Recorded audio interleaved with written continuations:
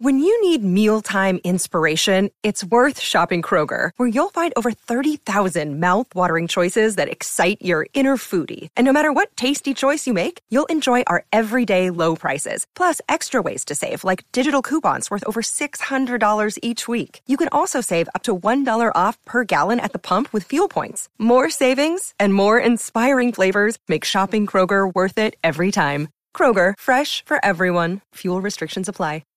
Well, howdy there, Internet people. It's Bo again. So today we're going to talk directly to the suburban voters.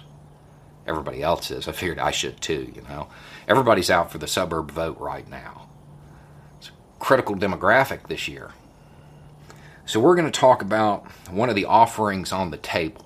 What one of the candidates is offering in order to earn the vote of the suburbs. We're going to talk about President Trump and what he's promising the people in the suburbs.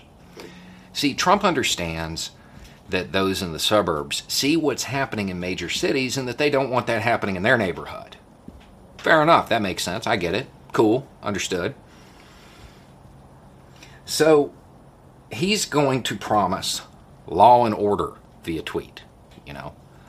We're going to send in the cops, send in the troops, do whatever we have to put this down. And that sounds good. Makes sense, right?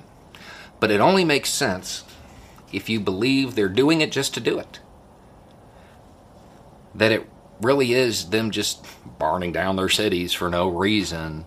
They don't have a legitimate grievance. They're just mindless. And that's why he constantly pushes that propaganda.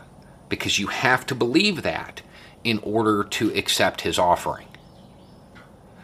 The reality is they do have grievances.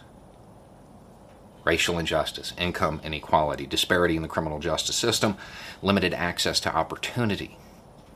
There are grievances. And pause, it doesn't matter if you think the grievances are justified sitting in the suburbs. All that matters is that they believe the grievances are justified. Your opinion doesn't matter. It really doesn't. If they believe those grievances are real, then his strategy doesn't make any sense at all. In fact, it will accomplish the exact opposite of what he's promising. Send in the troops, right? What can the troops do? National Guard shows up, they lock down a specific geographic area. And in that area, nothing can happen. If he sends enough troops, yeah. True enough. Can lock it down. But see, it doesn't address the grievances. So the people engaged in this, they're still going to want to express their frustration. But they can't do it where they were doing it. And because income inequality is a thing, they don't have a lot of money to get outside of that geographic area, to get outside of that security clampdown. They can only get about as far as your house in the suburbs. If you don't address the grievances, this will just continue. A security clampdown always fails. It's actually in the manuals to not do this. It really is. In fact, one of the goals of a movement is to provoke a security clampdown, because then you, in the suburbs, as that clampdown spreads, you don't like it. Therefore, you fill some of the grievances yourself. That's how this works. It's in the books. Look back through history. Any government, any politician that has attempted this failed. All they did was spread it. It's throwing gas on a fire.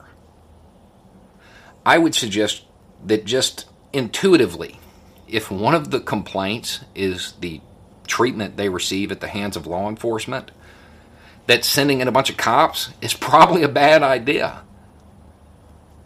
Again, it doesn't matter if you believe their grievances are justified. All that matters is that they do, because they're not going to give up. We've dealt with this before in this country, the civil rights movement. And because we didn't deal with it completely, it has cycled back around. We're going to have to fix this eventually. This type of social unrest has taxed some of the greatest presidents this country has ever seen. It was hard for them. Do you really believe that Donald Trump is up to the task? He doesn't even understand the issue. Or he does, and he's lying to you, saying that there isn't a reason for the grievance. Either way, he's probably not going to engage in good faith with the grievances, which means it's going to continue. And if he engages in a security clampdown, it's going to spread. If you want this in the suburbs, make sure you campaign for Trump. I don't know Biden's plan to deal with this, but I do know that he has acknowledged the grievances, which is the first step to doing anything about it. Anyway, it's just a thought. Y'all have a good day.